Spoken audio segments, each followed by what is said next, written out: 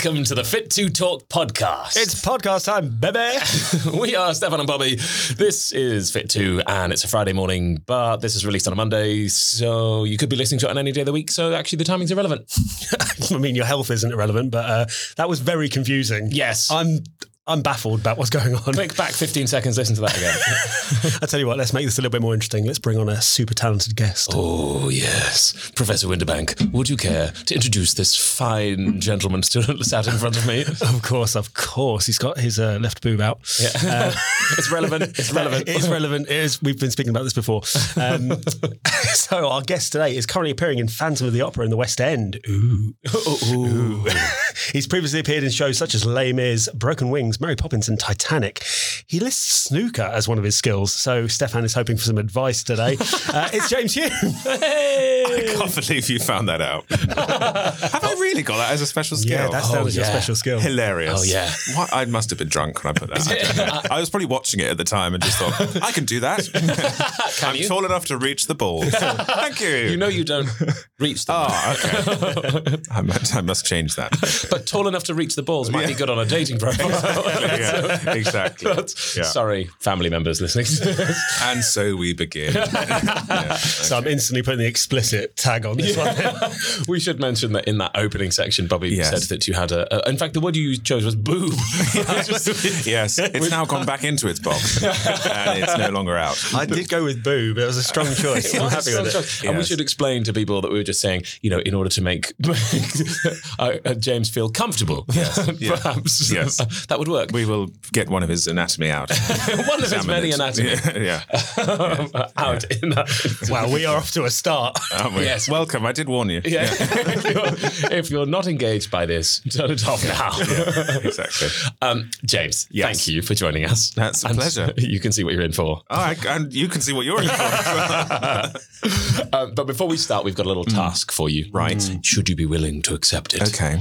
It's a part of our podcast we, for no reason at all, called Liar, Liar, Pants on Fire, because the name of it's irrelevant. But during this opening section of the podcast, while we're speaking about your childhood and eventually secondary school, everything up until, you went to college/drama school age, we would love it if you could tell us a single lie. Not right now. Okay. Not right now. I love the willingness. Straight in. What I'm actually asking you to do is far more complicated. Right. I want you to slip that lie in to our natural conversation. Oh, fine. Yeah, okay. If that's okay. Yeah. So while we're having this chat, only one is allowed.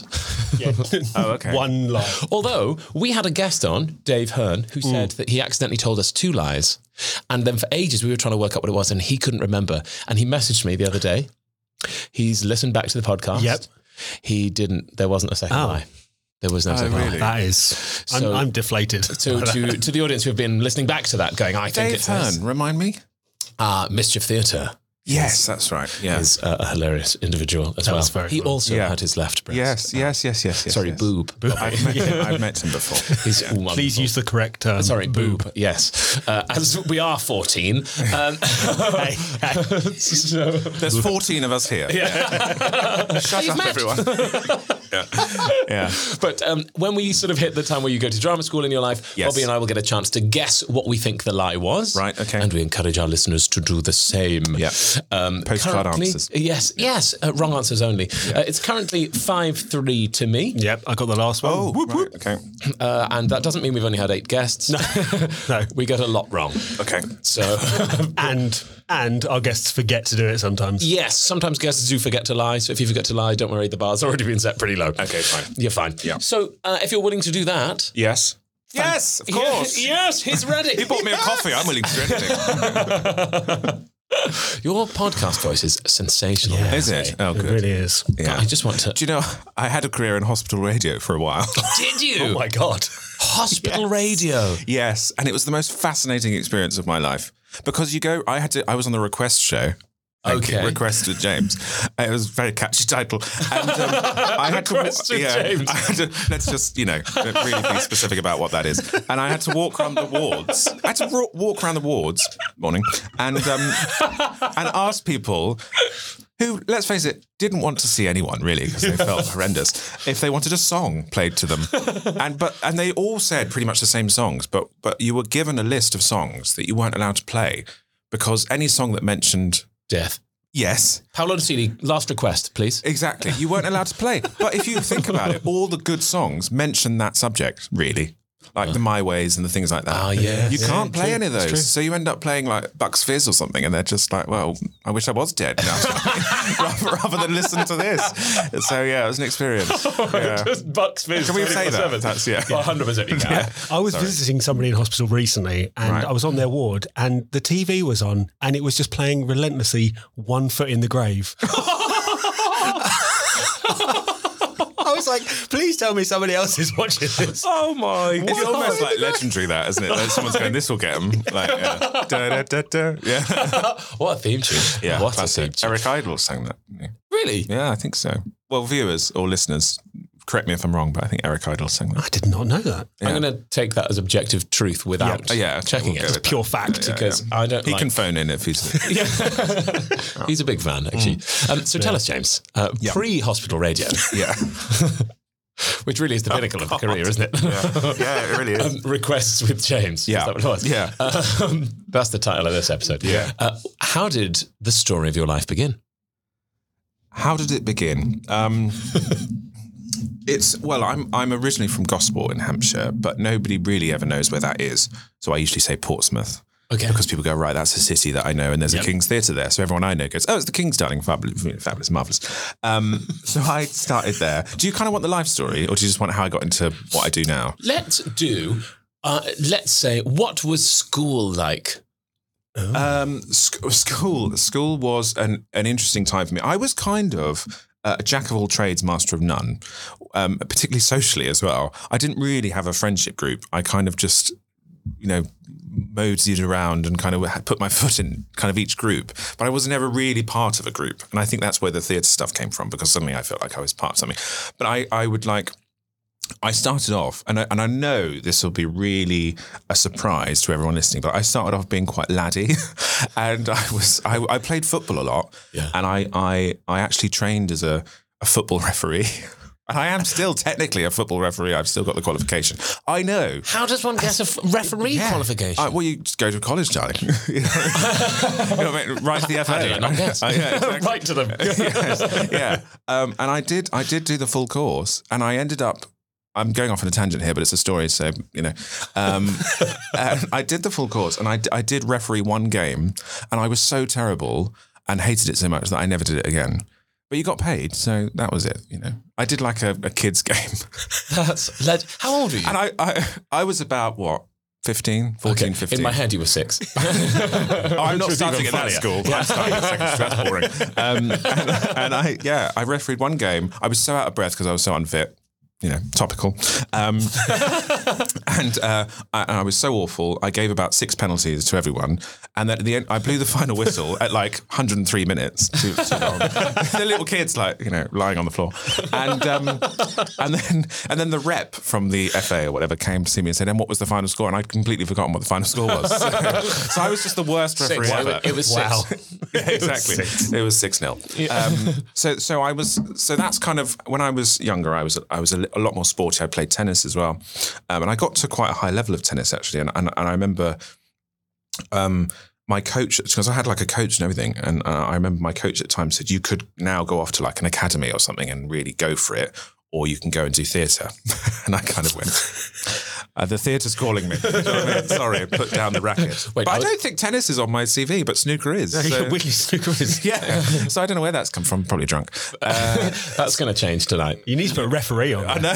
Yeah. Oh my God, yes. All those adverts. I know. I know. So many adverts have referees in them. I know. Yeah. There are very few referees, but there are lots of referees. There are probably more referees in adverts than there are actual qualified referees. Definitely. And there's about to be one more. So that was so school was very much sporty, and then I got into theatre, and then it was like the two worlds combined, and then I had to kind of decide which one. But school, as for me, was fine. I was just having a laugh all the time. I wasn't very academic at all. I didn't do very well at my exams and stuff like that. So you kind of flitting in and out of different groups you mentioned. Yeah. What did you think of sports day? Or like PE in general? It was something to do to be honest. I started off being quite into PE and stuff like that, and I found it enjoyable. And we did the kind of classic stuff, the cricket, the football, the rugby, all that sort of stuff. The athletics, although we didn't have any sort of equipment, so I'm not sure how we did that. I remember we did table tennis one day when we had one table. It was like, okay, queue up, one hit, right, off you go, you're done. Everyone's running around the table. Yeah, literally.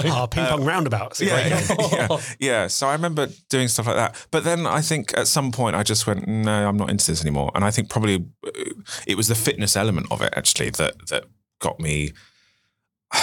I saw as I was getting older, and I saw friends of mine really going for it and starting to go to the gym and stuff like that and doing lots of stuff like that. I've started to go, I'm not that ready or into it yet. If I ever am going to be, that I'm now going to go off and do theatre where I could be a little more out of shape. Maybe. I don't know what I was thinking at the time, but I just felt a lot more comfortable in that arena than I did with, being surrounded by the sporty lot. My experience was of like that theatre community at that age was that it was really accepting. Yeah, and it's usually the stereotype is that it's people who don't really fit in elsewhere that are sort of taken in and have somewhere to call home. Yeah. That might not be true, but and not to be too heavy or deep or go down this line too much, but my sexuality was coming up at that time as well, and to be in that environment when all that thing's going on, the sporty world can be quite intimidating. Yeah. So there was that whole thing as well. So whereas the drama department was, hooray, come in and read a Shakespeare play.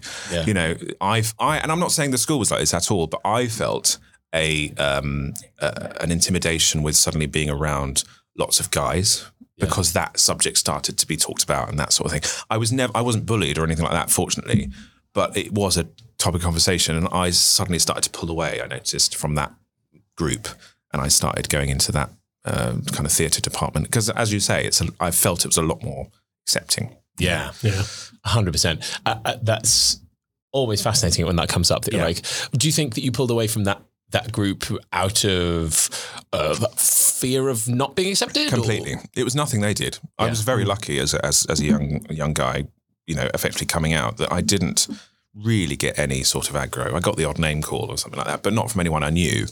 That they were fine with it. They were kind of dealing with it in their own way, but I just was naturally, and I think my enjoyment of the theatre stuff started to really show as well, that I just felt, well, I'm going to be comfortable here, so I'll go down that route and I'll leave the sporting world behind. Also, you were quite good at it. What? The theatre world. Well, I wasn't at school because I was just jumping in and kind of going, hooray, this gives me attention. Do you know what I mean? I can make people laugh. Do you know what I mean? I can make people laugh, I think. But I found a lot of comfort in it and a lot of safety in it. So I just really kind of jumped in and just did as much as I could. And I think I used to just hang around the drama department anyway. Even on lunchtimes, I used to just hang around in case they needed someone to do the lighting or something. Because you just do, don't you? You just want to be a part of that world, don't you, when you're that young? When you first starting to, when you first get the bug and you start to really, like anything, I suppose, when you really get into it and you see what all the other aspects and all the other departments as well. I was so fascinated by the sound, the lighting, the backstage and all that stuff as well, that my drama teacher, and I think we've probably all got that one teacher or coach or whatever that we kind of we owe a lot to. And my secondary dramas teacher was certainly one of those people that just allowed me to just do as much as I wanted. I could get involved with other classes. I could just do what I wanted. And he was so encouraging of it because I think he could see my kind of, my issue with the two groups. And he was like, just, throw yourself in and do as much as you want. And it was amazing. It was amazing. Yeah. Do you know what? I on a personal level, you saying that, I had a little flashback to being in secondary school and the two sort of drama teachers I had. And this might sound ridiculous, but I'd sort of forgotten how much I loved it at that time. Oh, yeah. And that doesn't mean I love it any less, but I think all of our love for it is different now than it was at that point. Yeah. It's evolved and grown, and it's a job and still wonderful and fantastic. But then it's like the potential of this thing. And as you said, like these wonderful, hopefully wonderful teachers who cultivate that love and go, hey, you could... Yeah. This is a real thing. And that first listen to the musical that you love, or, when they introduce you to a show that you'd never heard of, or a play you'd never heard of, you can't, I think it's hard for us now to replicate that feeling because, as you say, it's now our job. Yeah. And I don't know about you guys, but I find it really hard to just watch a show now. And just be a punter. Absolutely, yeah. I mean, I love those shows that you watch when you go, there's nothing in this for me, so I can actually just sit back and just enjoy it. Exactly. Yeah. My dad calls it a busman's holiday. Yes, when you're there, true. Going, you can't switch off your work brain because you've got too much information about it. Completely. So you're evaluating all of the components rather than enjoying the piece as it is. Yeah. Yes. We love drama. We do. But that was kind of school for me. Was when I found that, and when we all find it at our different times, everything, I know it's cliche, but everything did seem to kind of click into place then and make sense, you know. I just felt a lot more comfortable. And sort of, what was your experience physically throughout that time? Like, obviously you said you quite enjoyed the sports days and things, and obviously doing drama. Did that involve any kind of dance or physical aspects as well? We didn't do any dance. We did a lot of physical theatre. And I think I was okay with kind of expressing myself physically at that time because I think I was still riding off the sporty world, and I never had an issue with kind of jumping around and looking silly or anything like that. And I know some people do. That I didn't really think of it, to be honest. I just was, at the time, I was so excited that I'd found this new interest that I was just jumping into it and not thinking about it. But even when I was doing the sports stuff at school, the fitness element or the physical element never really, I don't think ever came into my brain, because I'm not sure when we were kids it was necessarily as an issue as it is now. I don't know. Do you know what I mean? Because of the social media. Social media was just starting, I think, when we were at school. Oh, I've got a feeling like the MySpace-y kind of... Twitter came about. Do you remember? Yeah. The Bebos, the things like that. They were really just starting. And they were rubbish. And MySpace was terrible. I remember Twitter becoming a thing while we were at Central, actually. Yeah. And it was like, completely. and I remember a friend of mine in my class was like, you need to get this Twitter thing. He said it's like 40 characters. And I was like, that sounds stupid. I was wrong. Yeah. I remember I signed up to them and then never used them for about 3 years. I've got Twitter, but I haven't said anything. Yeah. You know, and then Instagram came about. Yeah. To my knowledge, maybe a bit after that. Yeah, like maybe when we graduated around that time. And I'm like, now it's ubiquitous for throwing a nice word. It is. Yeah. Fancy. But at school, I mean, I'm sure the issue of, you know, image and physicality was around, but I don't remember it being spoken about or in the eye as much as maybe is now. I don't think. Listeners, write in. It is weird. Like, I look back at kind of pictures of me as a child, and I look like a child. I look like a dorky little child. Right, yeah. And then I look at like children who are the same age now, and I'm like, they look like adults. Yeah. They look like adults, and they're behaving like adults, and they're living their life completely in the public domain. There's no you've not got the room to grow, and you've not got the room to learn. Or fail. Yeah, or fail. And I think that's the big thing. Like, you have to be able to fail, right? Yeah. Like, where's the you chance have to be able to make mistakes, or you don't learn. The rise of the selfie is the fact that something might always be documented as well, or anything you do, you know. And I don't remember. As I say, I'm not saying it wasn't around, but I don't remember ever feeling the pressure that I imagine there is now to look or feel a certain way at that age. I don't remember feeling like that, which is fortunate really for us, isn't it? I remember wanting to feel attractive or wanting other people to think I was attractive. Yeah. But I don't think there was like an objective measure. I wasn't comparing myself to people other than those around me. Yeah. Unless you put yourself on Hot or Not. Which I would never have done. Do you remember that website, Hot I or Not? absolutely remember Hot or Not. 100%. What a ridiculous website. Here, judge my appearance. But people do that now, even like... They kind of do that now. That's what it is. Do I get a like or not? Yeah. Okay, it's binary now. It's literally like or not like, rather it's not than 1 out of 10. And I felt at school as well that I think the sporty guys were the sporty guys. Do you know what I mean? There's that guy over there. He always is, you know, working out or is always running around. He'll be the athlete. She'll be the musician because she's always carrying a cello. Do you know what I mean? Like, she can't play it. Do you know what I mean? But she does carry it. She carries it. She's very fond of it. You know, but do you know what I mean? You had for me, it was and they'll do that and they'll do that, but it doesn't need to be documented. It's not all over the internet because it wasn't really around. That's just what they'll do. And you know, I remember one guy. I don't know why this is coming to my head, but he was called Carl. If you're out there, Carl, well done. But he was a runner. And he was the runner of the class, and we would do the sports day. He'd always win because he just was ridiculous. We'd do cross-country running. He'd always win. And he ended up running for the county, and he probably still is doing it now, you know. And you just kind of, yeah, cool, that's his thing. He was always getting expelled and things like that because he was clearly not academic. But running was his thing. So he was Carl the runner. And then we move on to, you know, James the lighting guy, or whatever. James the football referee. Actual name. Carl the runner. Carl the runner. I'm just imagining Carl running away from the police. That's what I'm imagining. He's just been expelled. And he's running away. He's very good at running away from the police. He was really good, and that was just his thing. And then we just moved on. We just go, well done. So skipping along to what happened after secondary school. After secondary school, I went to sixth form at the same school because my school was both, and I did English classics and drama, very middle class, and didn't do very well at all of them though because again I'm not very academic. I somehow got in, I'm not sure how, but it was just 2 years of having a laugh really. But I did a lot more theatre, and I started to do the Amdram then as well. I found that world. So actually my focus went away from sixth form and I was just doing evening, adult Amdram, which I don't know if you guys did Amdram. Most of us, I think, did it at some point, or youth theatre or something like that. People that I never actually... I've never done any Amdram. And both feel like we missed out. Yeah. It's weird because you do feel like it's kind of a little bit part of your training, only because it gives you an opportunity to do, well, this is a general statement, but most of them, I think, give you an opportunity to do something in a professional working theatre. Yeah. I did all my Amdram at the King's in Southsea, which is an old Matcham theatre. It's a beautiful theatre. So to do a week's run of Oliver or something there was epic because it's not so much about the show, it's the environment that you're in. And you see, this is actually what it's all about. And you see the dressing rooms and you see all that sort of thing. So I just started doing lots of that. And I did plays, musicals and all that sort of thing. So college almost became something I just had to do, to get the qualifications to hopefully get into somewhere like Central or whatever, Which is what happened. What happened after that? I had a gap year. You had a gap year. Yeah. But it was so not a gap year. Do you know what I mean? It was very much a gap year. Because very different. Well, I did the thing. I finished the college and then I did the auditions, drama school rounds, and I paid through the roof for them, and people still do, I think. And I did East 15 and Guildhall and RADA and Lambda and Central and all the ones that we do, and the Mount Views, and I did pretty much all of them.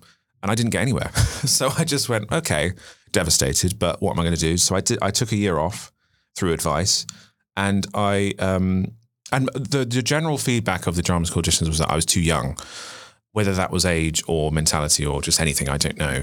But I think looking back, it's that classic big fish thing. I'd done so much Amdram and at school and college and things like that. I thought, well, I'm clearly ready. Do you know what I mean? Yeah. I'm going to be marvellous because everyone tells me I'm marvellous. And I walked in and I hadn't done enough prep and I'd clearly just not done my homework. So I took the year off. I worked in like a Greasy Spoon cafe, but that was the best actor training I've ever had because you just see the public all day and you just observe and people watch, and it was amazing. And so I did that to earn money, and then I did as much amateur theatre as I possibly could, and I was rehearsing pretty much every night for a whole year, and I did like 12 shows or something. Then I went back round again, and that's when Central happened and So he also went to the now Royal Central. It wasn't when we were there though, was it? No. So I feel conflicted about it, but there are lots of queens there. But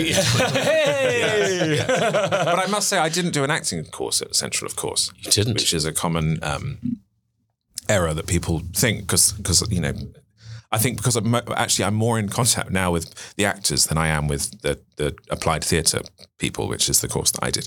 And the reason I did that because, as I said, I did the drama school auditions. When I went to the open day of Central, it was the pitch. I don't know if you went to an open day. Did you do the open day? I never did. Right. So they were used to be in the theatre and they used to just do a speech about each course.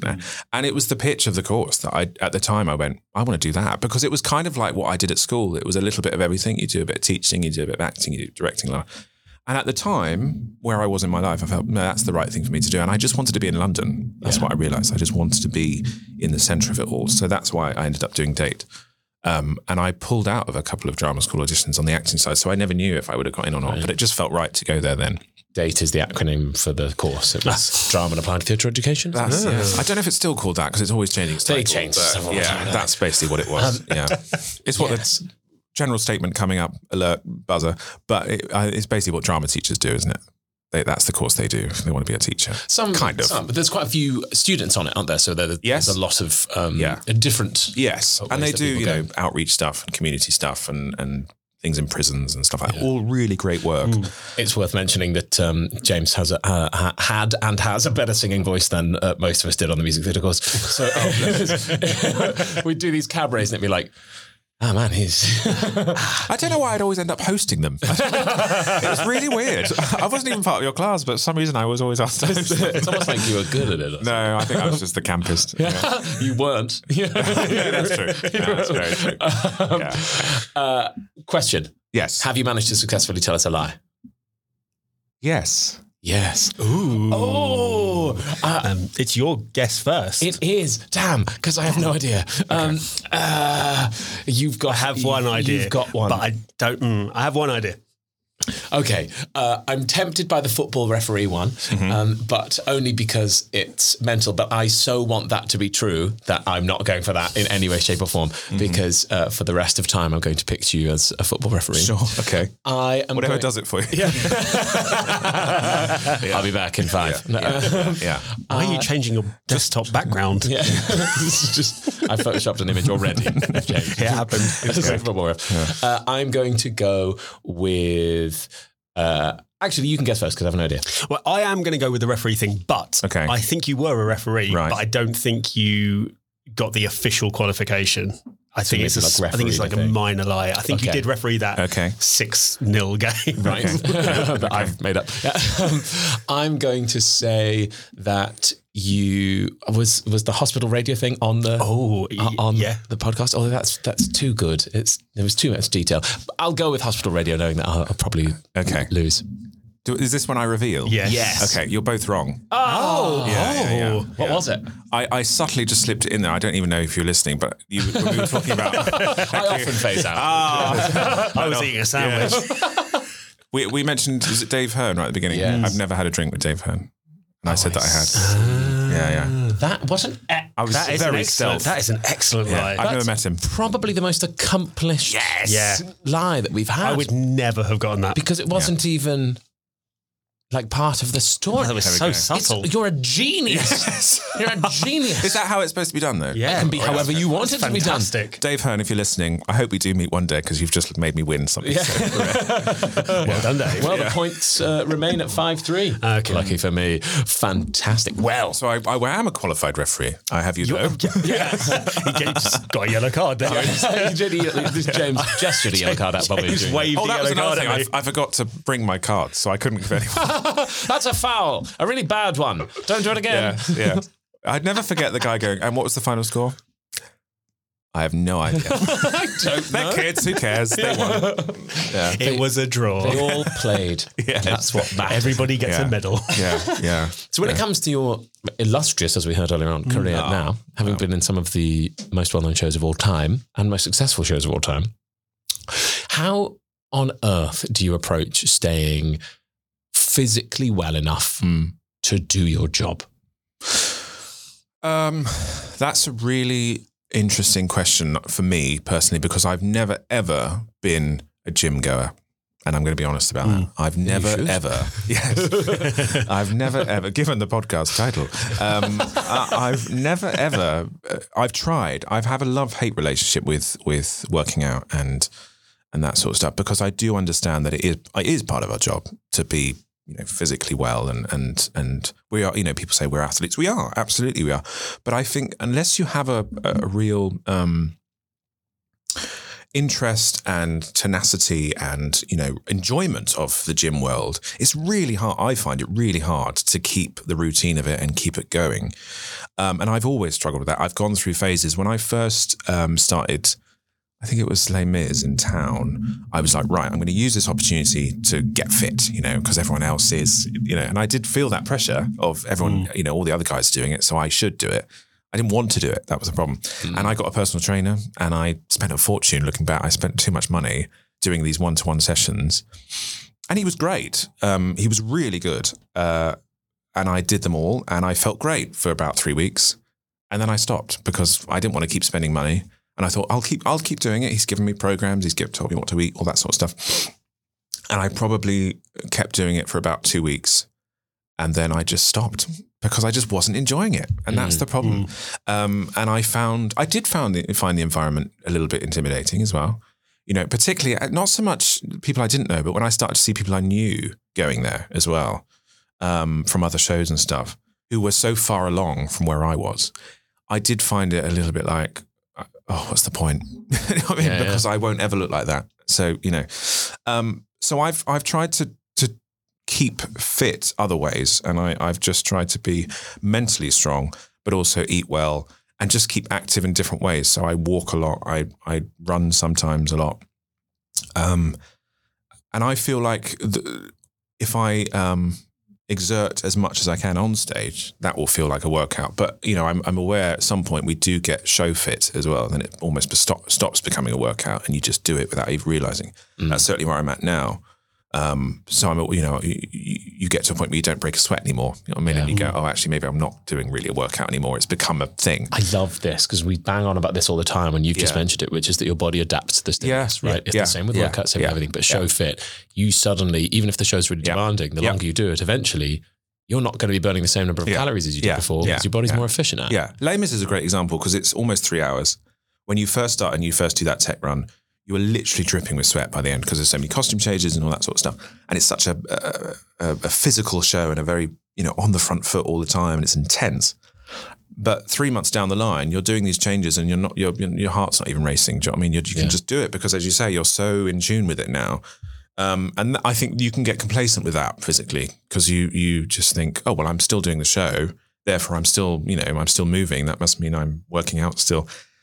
But that's how I felt anyway, and it's not the same, you know. Yeah. But going back to my point, the struggle I've had is, well, if I get show fit and I don't want to go to the gym, what do I do then? Mm-hmm. You know, and that's what I still now really struggle with.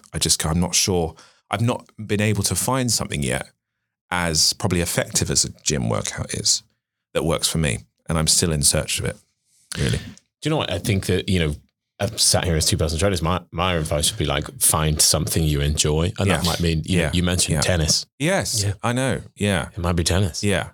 Or snooker. But you'd have to be really athletic, really creative with your shots. After every shot, cartwheel to the other side of the stage. Yeah. I wanted to jump back to something you mentioned actually, just to chime in on this, because the personal trainer that you mentioned, I think this is where you mark out a really great personal trainer is somebody that can find a way for you to enjoy it and gets a lasting effect from you, so that when there is an end point to you working together, unless people have infinite money, which realistically who does, that you go, okay, I know how to and want to continue this practice. And for me, and I know you're the same, Bob, so like that's what our goal is to make yourself redundant, really, as a trainer. To go, okay, you know, go. You're now in control. Now you know all you need to know. You have some kind of passion for it enough just to continue on a healthier life and go from there.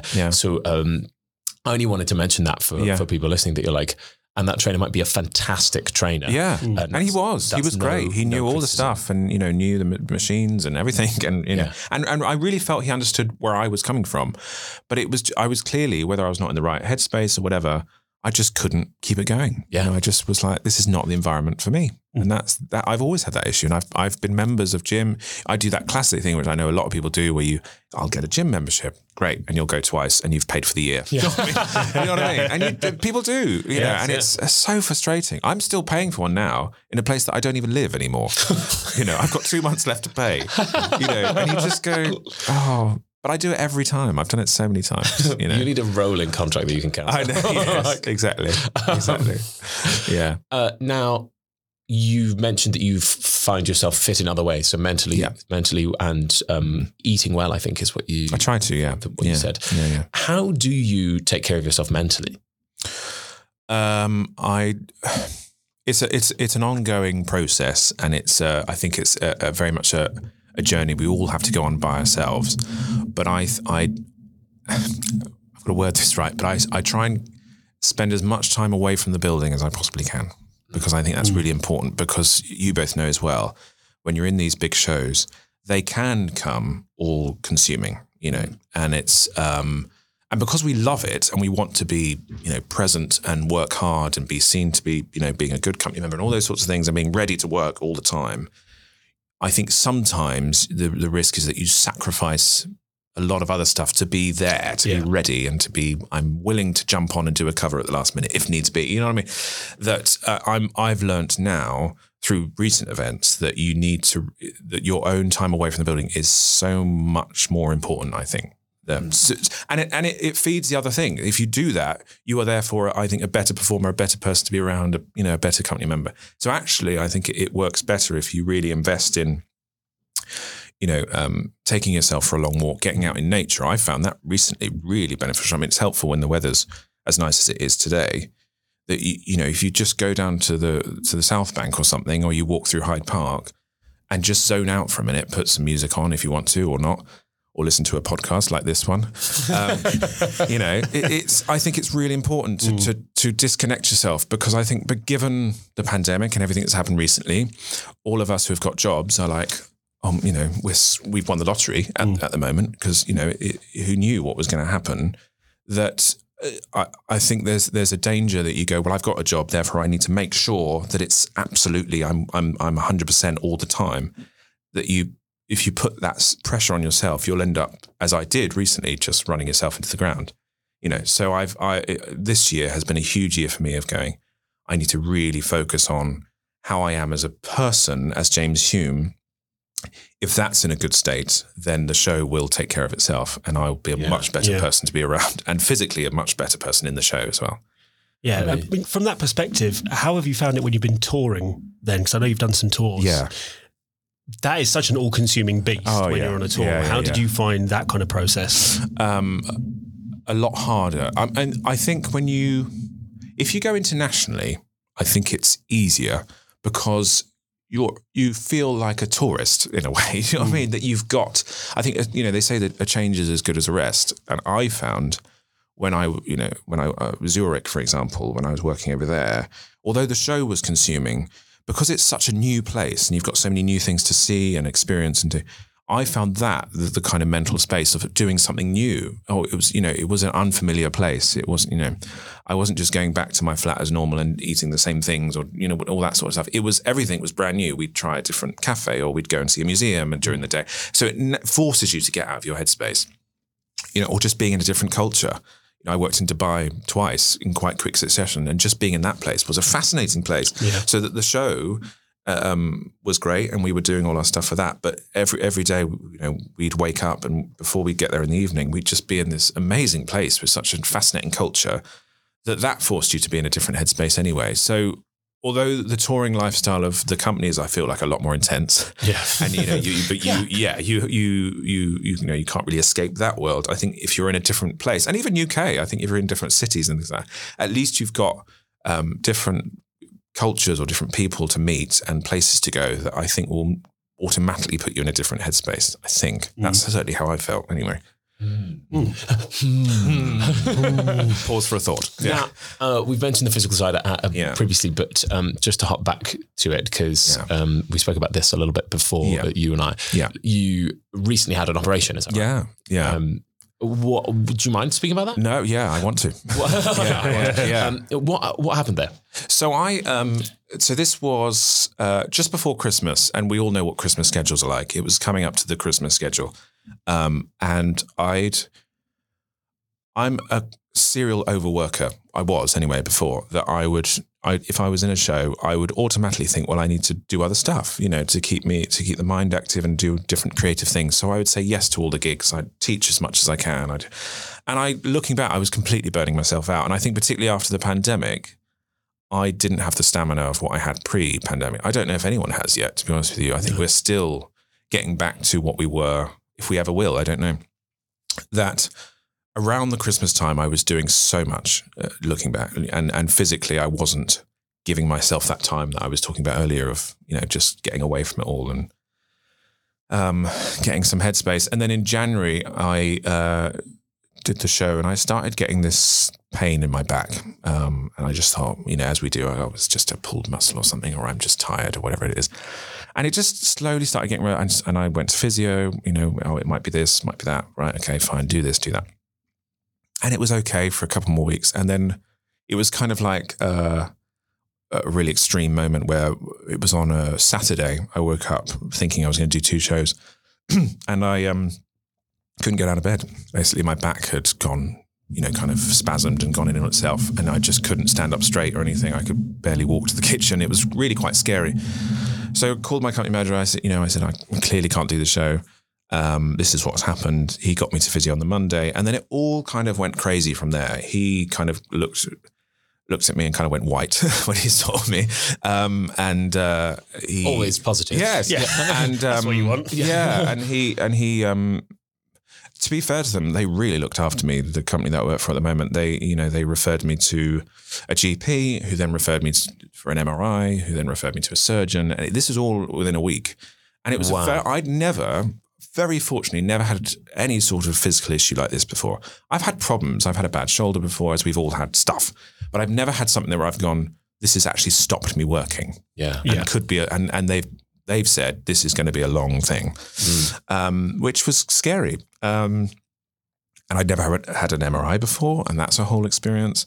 You suddenly get put in front of this surgeon who's going, right, looking at your scans, and basically what I'd done is I'd herniated a disc, which I know is very common, but mine had gone worse, I suppose, than it usually does with other people, because as the surgeon said to me, most people have a herniated disc, but they don't realise, because of the world really at the moment, text neck, all that sort of thing.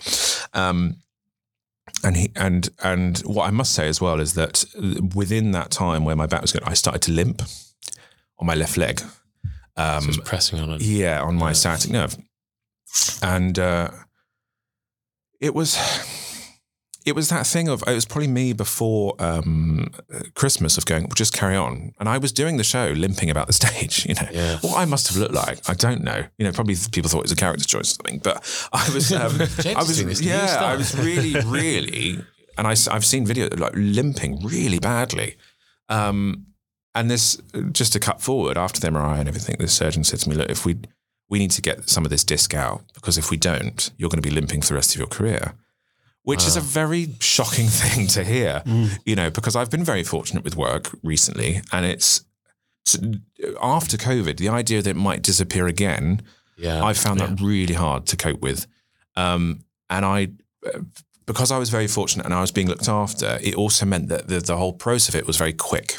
Yeah. So I went from doctor to surgeon to saying, we need to get you under the knife, like now, or we're going to, effectively lose the nerve, That as amazing, and I must stress this, I was very lucky that it happened so quickly. Because it happened so quickly, I didn't really have time to process what was going on. Yeah. Some people, unfortunately, have to wait 6, 7, 8, 9 months for, stuff like this, which is not great. But I was just in shock, I think, that within a week I'd gone from having a scan to literally going under the knife, and it was a lot to deal with. And the operation went well.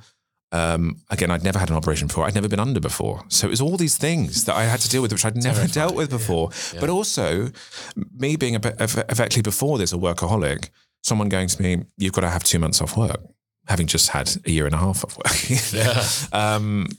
I was so overwhelmed by it all.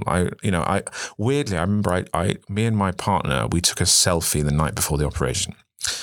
And I look at that photo now and I look like a different person. I look so haggard and old, but I could just see that I was carrying the fear. It was absolute fear because I didn't know what was going to happen. I think any operation you have, I think people would be lying if there wasn't a little bit of what if it goes wrong. There just is, isn't there? You just do. Somebody's cutting into your body. Yeah, like and you're putting going you under. to have some, and you get talked through all those risks beforehand as well. Yeah. And the risks that they tell you on the morning of the operation are always just huge. Yeah. And you then might die. Yeah. Just sign you're this. sat there and you're like, I've got to sign that away. Okay, fine. Yeah, because I know you've had a few some new bumps. I've been under a few times. A fair few, yeah. And it does go through your mind. Yeah. I think we'd be lying if it doesn't. Absolutely. What if, And I'd never had that experience before. So I was scared. And then I had it. It all happened. I woke up off my head, which was kind of great, actually. And then I had it was almost like a biblical moment where the next day, because the day of the art, it was first thing in the morning, fortunately, so it was done very quick. But for the rest of the day, I was out of it. I don't know what I was doing. I just kept spontaneously crying for no reason. But I think it was the drugs. Hooray for drugs. I probably didn't say that. That makes it sound much worse. Medical drugs, not anything else.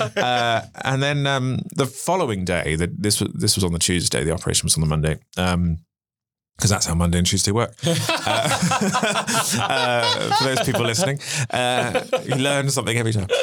The surgeon came in on the Tuesday morning, and I hadn't slept well, and he kind of said, it went really well, blah, blah. And then he said, get up, get out of bed. And of course I'm going, there's a hole in my back. And, this time last week I was limping. What are you doing? And he said, get up and walk to the door and back. And I walked, and the limp had completely gone. Wow. It was incredible. It was absolutely. It was like one of those biblical. He can walk. It was one of those biblical moments. In my head, you're walking around with your arms spread wide. In your head, request of James is playing. Yes, exactly. No one came round and asked me for a song. I'll have one foot in the grave on the telly, please. I'm still standing, Elton John. There we go. Yeah, all the others. And then it became, I'm sure you've both experienced this as well, where they go, right, here's your bag of drugs, here's the door, thanks very much. Yeah. Off. Do you know what I mean? Yeah. And as quickly as possible. And then it's that whole thing where you have to process of I'm now really physically vulnerable now, and I'm going to be for the next 6 weeks, because they kind of said to me the first 6 weeks, I should say as well, what they did is they effectively removed 40% of the disc, and they, got rid of it. So they got it off the nerve, and it's all healing now. But they kind of said the first 6 weeks is crucial. So don't lift anything, don't do this, don't do that. Basically, you can't do anything other than lie down and walk. They really encourage walking, but don't really do anything else.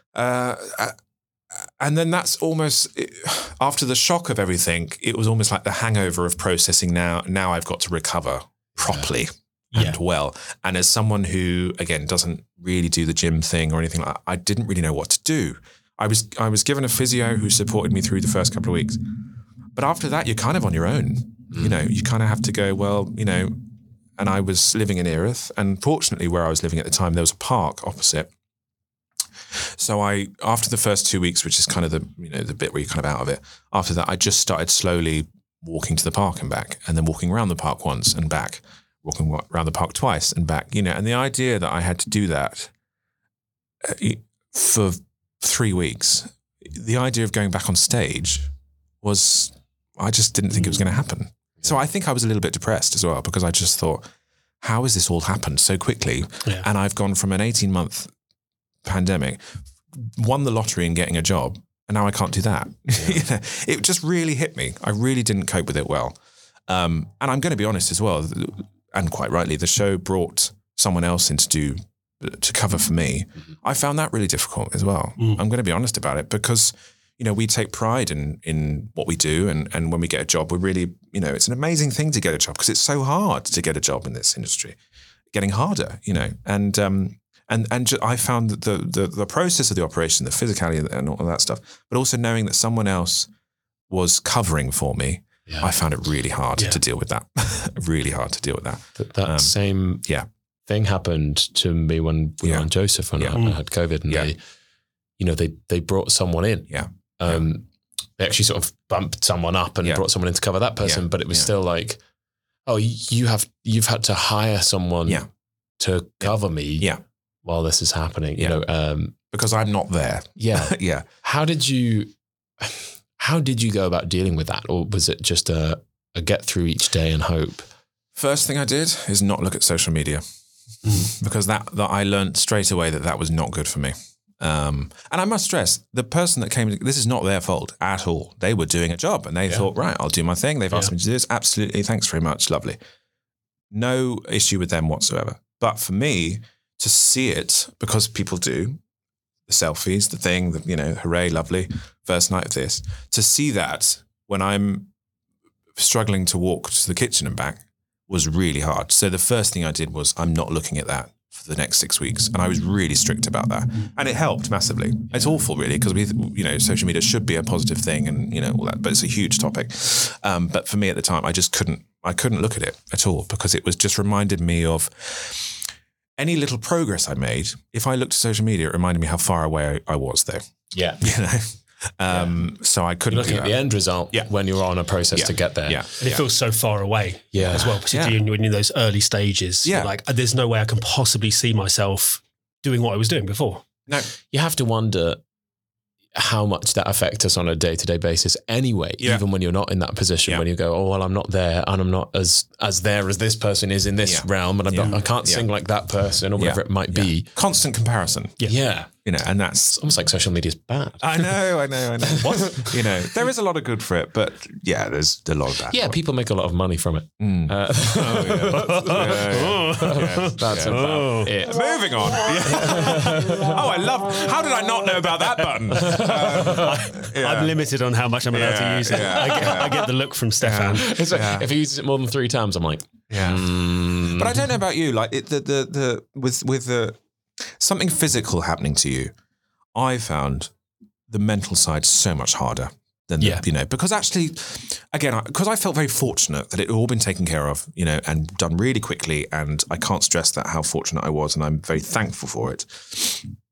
It was the element of, right, that's done, you're fixed, off you go. You know what I mean? And then you're just left with what's just happened. And knowing that that's a little bit of you is missing, and knowing that that's going to be gone forever, and I'd never had that experience before. The closest I had was with 2000. You know what I mean? Like, it's not, you just go, that's massive. That's a massive thing. And stuff goes through your mind of, well, does that mean there's certain jobs I can't do anymore? Or what's going to be in the future? Is it going to come up again? Is it, and just jumping forward, I went through the recovery and I managed to, do the physio and do all that sort of thing. And I think I did it right. And the operation was on March the 7th and I was back on stage on the 18th of April. So about 7 weeks. Which is also insane. Yeah, that's an incredible turnaround, an incredible recovery. Yeah, it was, I must stress, I had to build it up. So I did a reduced track and then I just built it up slowly. But those first couple of weeks on stage were terrifying because I was so conscious of any little move, any little costume change I did, that I wasn't really in the show. I was just trying to be safe and not. I would just, and I keep doing this now. Like I just say to myself, I cannot go back to that place, mentally and physically. I can't do it. I couldn't deal with that again. In as close as, maybe in a few years' time if something happens I could, but right now I just couldn't deal with it at all because I found it so hard. And then from that April onwards, I've slowly started to get back into the show, and I feel like now, only in the last week or so, I felt, right, I'm back in it now, and it's been a time. Well, didn't you play the Phantom himself? That was a lovely link there. Well done. Yeah, lovely. Yes, I did. And that was a kind of first time ever, but it was it was on Wednesday. It's such a physical part that you're throwing yourself around and you're climbing up things and you're rowing boats and you're jumping through mirrors and stuff like that and going down through traps and things that really... Afterwards, the adrenaline and everything else, I realized I never thought I'd be able to do that. When I was going through the back stuff and the operation, I thought that ship has now sailed. I just thought there's no way they're going to trust me with that. There's no way I'm going to have the confidence to do it because I'm always going to be worried because it's so physical, that part. That I think that was part of the sadness is that, that's been probably the part that I've been gunning for since I started doing it. We've all got those parts that we go, it might not happen. It might happen. Who knows? But if I can at least do something like that, I'll be happy. You know what I mean? Yeah. And that's different for everyone. That finally getting the opportunity to cover it and hopefully go on one day, when all the back stuff was going on, I honestly thought it was over. I thought that's not going to happen anymore. And that was sad because I'd auditioned for it a lot before. Yeah. As people do with these shows, the Les Mis, the Phantoms, every year you go around. Exactly. And again. I did as well. And, you just have to go, I'll get in the queue and wait. And that's just how it works. And so when I finally got the opportunity to do it and felt like I'd proven that I could do it, the idea that it might never happen was devastating. I found it really sad.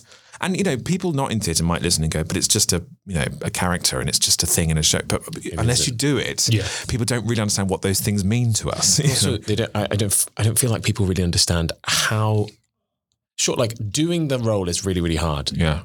Like, and every role has its own challenges. Yeah.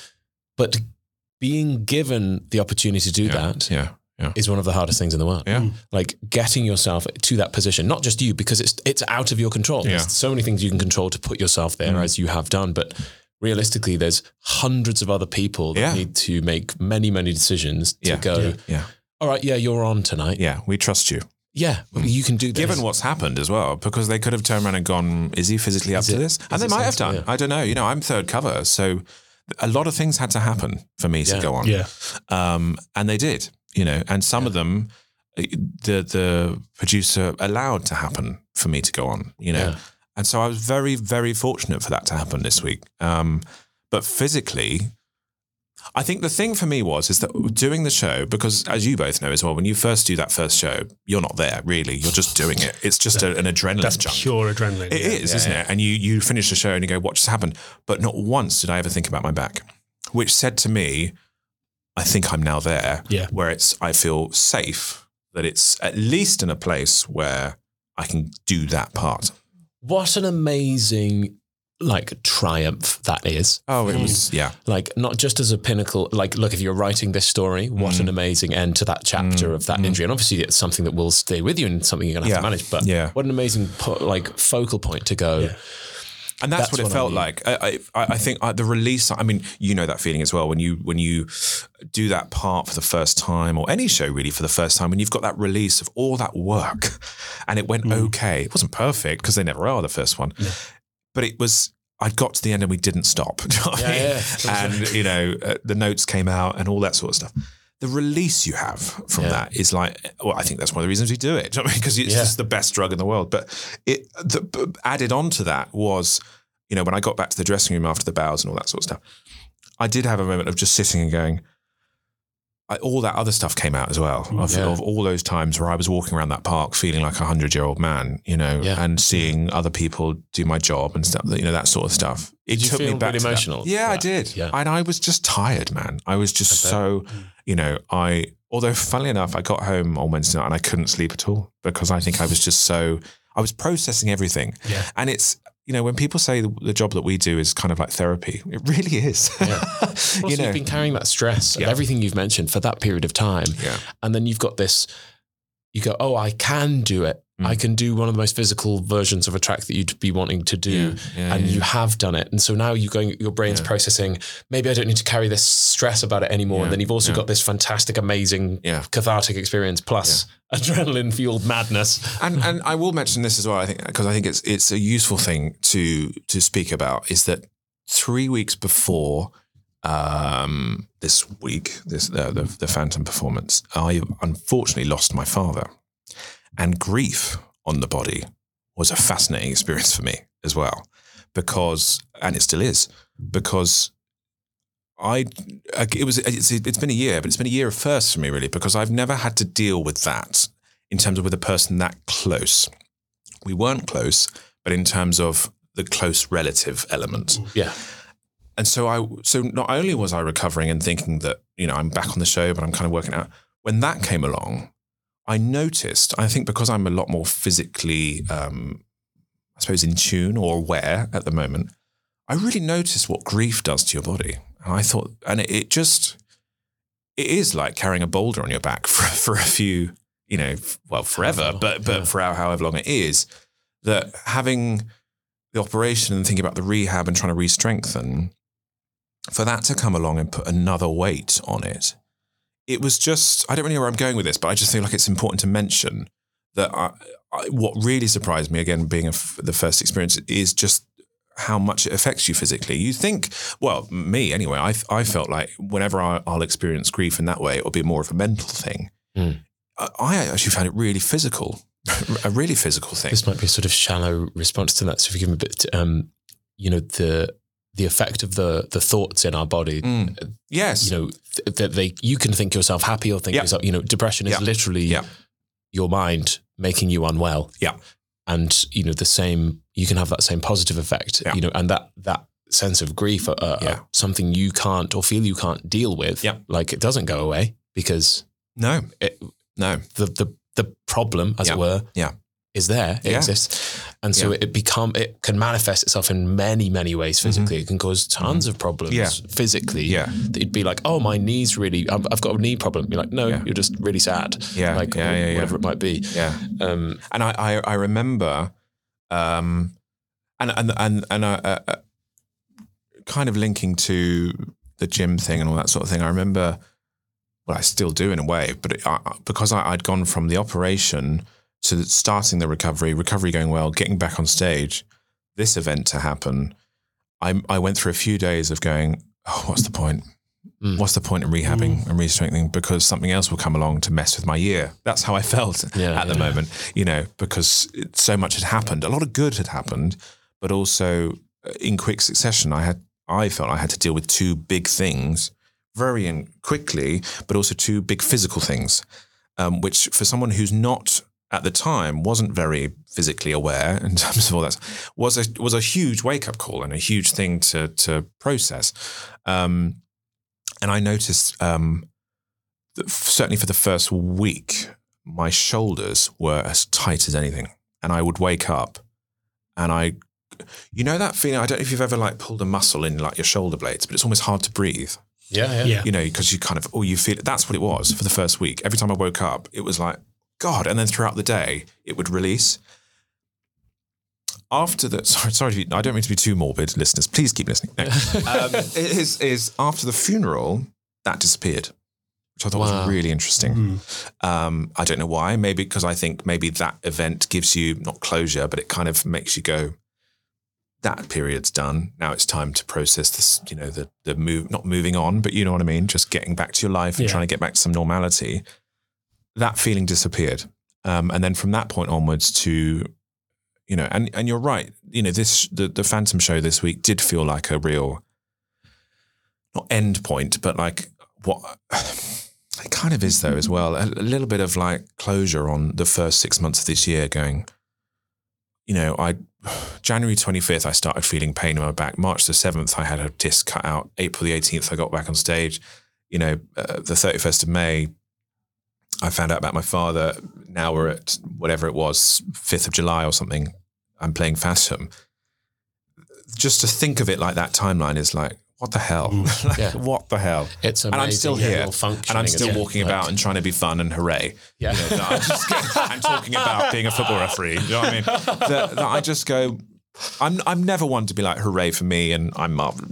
But for once, I've just gone, no, I'm still going. I'm still getting on stage and I'm still doing it. And, you know, I've just felt like I've really grown up this last 6 months and I've gone, God. I've been very sheltered before that. Maybe not sheltered, but in terms of I've just been very lucky that I've not, you know, we've all had issues with stuff and physical stuff and mental stuff and all that stuff, but I've never really had something that huge happen to me. That, you know, I'm like, okay, this is proper now.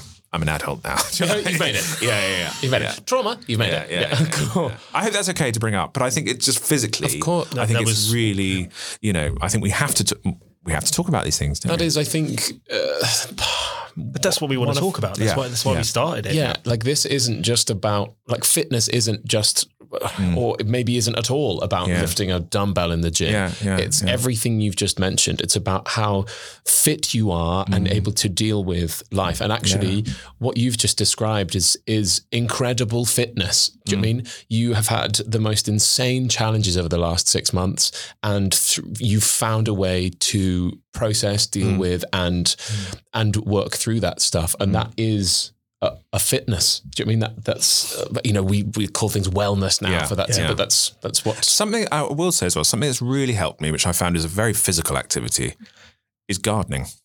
Really? As weird as that sounds, well, it's not weird, but you know, I was always told about the element of gardening or nature or something on your mental health. But it's honestly been one of the things that's got me through the last 6 months. It's just being outside and being physical outside, because digging a hole or planting something or whatever it is, mowing a lawn, I don't know. It's a physical activity, and it's when you're doing it, you are solely concentrating on that one thing and you forget everything else. And I after the kind of, in the last kind of 3 or 4 weeks, it's probably the thing I've been doing the most. It's just, I get up, I have a coffee, and I just go out into the garden. I'm so terrible at gardening. Oh, so am I. But that's okay. Gardening doesn't help me because But the more you do it, the better you'll get it. And then I'm like, oh, I've killed another one. Yeah. It's not good for myself. But it always surprises me how physical it is. It's so hard. physical. It's so physical. Yeah. Even watering them in a flat, watering your plants in a flat is effort. Yeah, exactly. But I think it's just the element of being out in nature and just, just being focusing on something completely different. Yeah. That's not human or not, emotional in any way. Advice to people entering the industry: take up gardening. Take up gardening. Get your green fingers out. Get your green fingers out. Yeah, but But what I will say now, with all of that stuff done, and this week, and hooray, lovely, take the mask off, hurrah, lovely, is now I'm going. I've almost got and this has come at the right time, I think, doing this podcast, is that now I've got the real fire and encouragement to find that thing that's going to help me get physically fitter. I don't think it's going to be the gym. I've let that go. But I really want to find that event or activity or sport or whatever it is to make me go, that's my thing that I do 2-3 times a week. Yeah. Do you know what I mean? I don't know what it's going to be yet. Maybe you two will help me, but maybe the listeners will help. Write in. That's exciting, though. It's exciting kind of knowing that you want to try and find this. Because I don't want to go back to how I was overworking. I was overworking, and I've really, I've been fortunate enough to be offered a second year at Phantom. I've signed on for another year. Exclusive. No, who cares? But this will be out in like 6 weeks. Yeah, who cares? But also, who cares? But I've gone, and I just want to do that. I think when you're in contract, I don't know how you guys feel about this, but when you're in town, it gives you the opportunity to have a life outside because you've kind of got the one place, you've got the office, and you can leave it there. So I feel like when you wake up, you go, well, I can kind of do anything I want. And my thing is I'll work then, before. And I'll enjoy my job. And I'll take on teaching or I'll take on whatever it is. And then you start thinking, oh, actually now my week is full up. And doing an 8 show week is a full-time job. Yeah. It sometimes it doesn't feel like it because we love what we do, but it is a full-time job that if you do too much on the day, you burn yourself out. And that's effectively what I did, Wow. Well, just to flip things up a little bit, is there something in fitness and wellness that you would like to see get in the bin? Oh, yes. Topless selfies, sorry. Oh, God, yeah, I'm fully on board with that. Sorry. Just get them straight in the bin. Is it just a selfie or topless pictures of all kinds? Probably of all kinds. I get it. I'm a culprit of both. I'm not trying to get out of it. No. And I'm not. And I'm not judging anyone for doing that. And if it helps them, hooray, go for it. But just sometimes it just reminds me of how I'm not that. Do you know what I mean? I don't look like that. Should I look like that? And it lights the candle for me of me thinking, it just gives me that little spark of, should I look like that? What should I do? Maybe I should stop eating this whole bar of Green and Black's dark chocolate. Do you know what I mean? You shouldn't. Yeah, never stop. But have another. Maybe people, if everybody did it, and it was completely fine as an acceptable But interesting, can I ask, because you've done that a couple of times, does it help you? Does it encourage? Because if it does, then great. That's not why I would post that. Okay. If that makes sense. Yeah. I'm genuinely interested. I never used to post anything like that, but I don't post images of my clients' results. So I don't post before and after pictures of my clients. Some of them do that, don't they? Yeah. It's a fantastic marketing tool, but a lot of my clients would be uncomfortable with that. Yeah. And two, I don't think it's a helpful measure for people for the reasons you just mentioned. Right. Yeah. Me going, this person used to be this way and is now this way, can be really, really triggering for other people. And also, it's not realistic. That's not your body. So that's not your outcome. Also, I always think, sorry to interrupt you, but I think, is that suggesting that the way they were before wasn't exactly good? Yeah. This is the other thing. Yeah. If they've come to us or as a personal trainer with a goal of going, I want to achieve this. Then I'm like, fantastic, we'll do that. Be that put on weight or lose weight, whatever it might be. And that way I'm like, cool, we'll track that and we'll take those pictures. Yeah. Whereas I don't mind sharing my putting yourself out there journey in that sense because that is, I say I don't mind. I don't particularly enjoy it. If that makes sense. I don't really love doing that, but because I've made a choice to not include that aspect that would be quite a good marketing tool, realistically, if we're being cold about it, then it's one of the few tools you have left when you're cutting off an option of your income stream from a marketing point of view. You have clients go, hey, I got these fantastic results, and you go, hey, here's what I can achieve looking at my own body, and these other people saying what they've done. Yes. That's the reason I do it. Did you, sorry, I'm interviewing you now, but sorry. Did you, when we were both at Central, because I think the course that I did wasn't really about us. Do you know what I mean? It wasn't about us as performers or how we looked or anything like that. Did you find pressure at Central to look a certain way, or whether from your peers or from the place itself, or yes, a bit of both. A bit of both, and obviously some from myself. And because as an outsider, I felt like you guys were under a lot more pressure than we were to be. Yeah, our year got called the OC. Oh, really? By the years above and so it was like that's hilarious. Because there were a fair few very attractive people in that year, and so that's true. That weren't me. So it was me going, oh, darling, don't put yourself down. No, but you turned a few heads, I can tell you that. Yes, the other way. Hey! So I think there was a pressure in that sense to go, but probably from myself to begin with, looking at these people around me who were, extraordinarily good looking or beautiful or a bit of both, and going, okay, well, how, if that's what this is, then do I need to look at that? And yes, a little bit from the course, to be honest. Right, yeah. A couple of people got told they needed to lose weight. I got told they needed to put on muscle. The exact phrase was, you can dance a bit, can't you? And I was like, yes. And they were like, okay, now you need to look like a dancer, get to the gym. Right. So I was like, okay, like, cool, let's do that. But in hindsight, you're like, that's horrific. Yeah. But I think that's a whole other topic, though, isn't it? That whole the drama school vocabulary and all that. It is. We've got one final round as a surprise for you. Oh God! I'm sorry. Oh God! Sorry, any religious people listening. It's the reaction round. You know that game where we go this or this, and you just have to pick one really, really fast. Oh, okay. It's that. Quick fire. We're going to set the timer. 45-second timer. Right, it used to be a minute. Yeah. But I'm so fast at reading it. She's an actor, yes. She's done a self-check. She's ready. Yeah. Right. Ready? There's no time to delay during this, James. I want immediate responses. Okay. Yeah.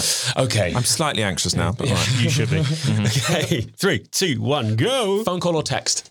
Text. Dogs or cats? Dogs. Plays or musicals? Musicals. Netflix or YouTube? Netflix. Friends or The Office? Friends. Les Mis or Phantom? Phantom. Savoury or sweet? Sweet. Apple or Android? Apple. New clothes or new phone? New clothes. Javert or The Phantom? Javert. Bath or shower? Shower. Beard or clean shaven? Clean shaven. Cardio resistance training? Neither. Online shopping or in-store? Online. Coffee or tea? Coffee. TV or movies? TV. Podcast or audiobooks? Podcast. Apples or oranges? Oranges. Red or blue? Red. Bobby or Steffan? Steffan. Yeah! Oh! Sorry. It was whispered. But how much we at? That was 38 seconds. I'm getting so much faster. I can't believe quick. I said rapid. Phantom over Les Mis, and then I said Javert over Phantom. That was weird? a shock. You did, but that was like the show versus the part of playing the part, perhaps. I think, Javert was my first big thing that I ever did. Yeah. So I suppose that's what it was. It's your first love. It's your first lover. Yeah. My first lover. Yeah. Javert. Yeah. Not quite as black and white as we all thought. Oh, he's the campest a lot. Look at that ponytail. For goodness sake. He's got a ponytail. He's rocking around. I always say that about Phantom as well. He rocks up to that masquerade. Have you seen his costume? For goodness sake. Here she is. Big hat. Masquerade. Yeah. And he's like, I'll top all of you. Look at this. It's like, oh, okay. No friends, but he can sew a good tight. Where did he get his clothes? Yeah, exactly. Well, James, thank you so No, pleasure. much. Thank you so much. Have we talked enough about physicality? I feel like... Yes. I mean, I haven't lifted a weight in my life. This is exactly what podcast is. Yeah. All right. And thank you at home for listening. You can find more information about us on Instagram at fit2_talk. Remember, we release 2 episodes each week, so there's plenty more of us to listen to. Go back and listen to some old episodes if you haven't. I can't wait. I'm going to listen to some old ones. You will. You'll find some people you know. Oh, good. Okay, Yeah, and if you've got any questions that you want answered by us, as always, you know what to do. Slip on slide into our Instagram DMs. That's right. Wow. It's wet and wild in here. That slide is lubed up. Okay. I have nothing to do with that. If you like what you've heard, this has been Fit to Talk with our wonderful guest, James Hume, and your hosts, me, Steffan. And me, Bobby. And if you haven't enjoyed it, we've been Joe Wicks. Peace out.